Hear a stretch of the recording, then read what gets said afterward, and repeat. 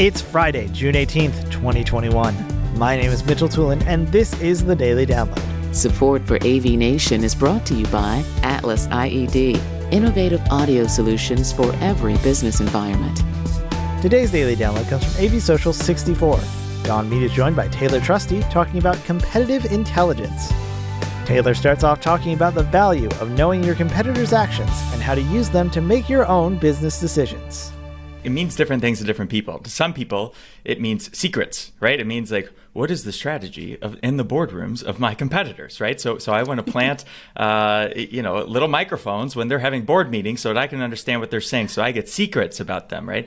So to some people, that's what it means. To others, if you're a salesperson at a manufacturing company, or if you're a salesperson in the industrial sector, it could mean just, hey, I want to know when my competitors launch a new product, or when they win a deal, or when something or when they merge, or they get acquired, or they go bankrupt, or they close one of their plants, or any of these things happen, because that can help me to sell better or to sell worse. and then for a marketing person, it might mean what blog posts are they writing, what emails are they sending, what webinars are they hosting, what podcasts are they doing.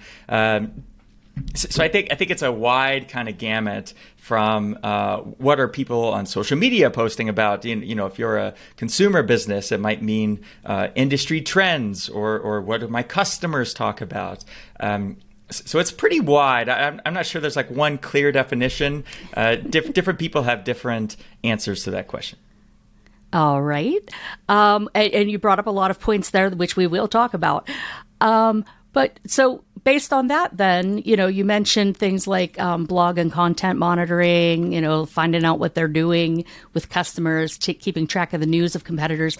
So what sorts of things are involved that Signal Insights does, or that, competitors of yours do for marketing competitive intelligence as a concept? Sure. So as a little bit of background, I owned a digital marketing agency for 12 years before this company. And, we built high-end websites and did large marketing campaigns for largely enterprise clients. And I wanted a tool like this. I wanted a way to track my competitors, other agencies that I was competing against. And I wanted a way to track my customers. I wanted to know if one of my customers gets acquired, that's good for me or bad for me, but it's news that I need to know. And so I used a lot of these tools, Owler and Cision and Meltwater and Google Alerts and LinkedIn and ZoomInfo, and there's tons of them. And so I sold that business 2018, started this one. And so what we do is we collect public information about competitors. What does that mean?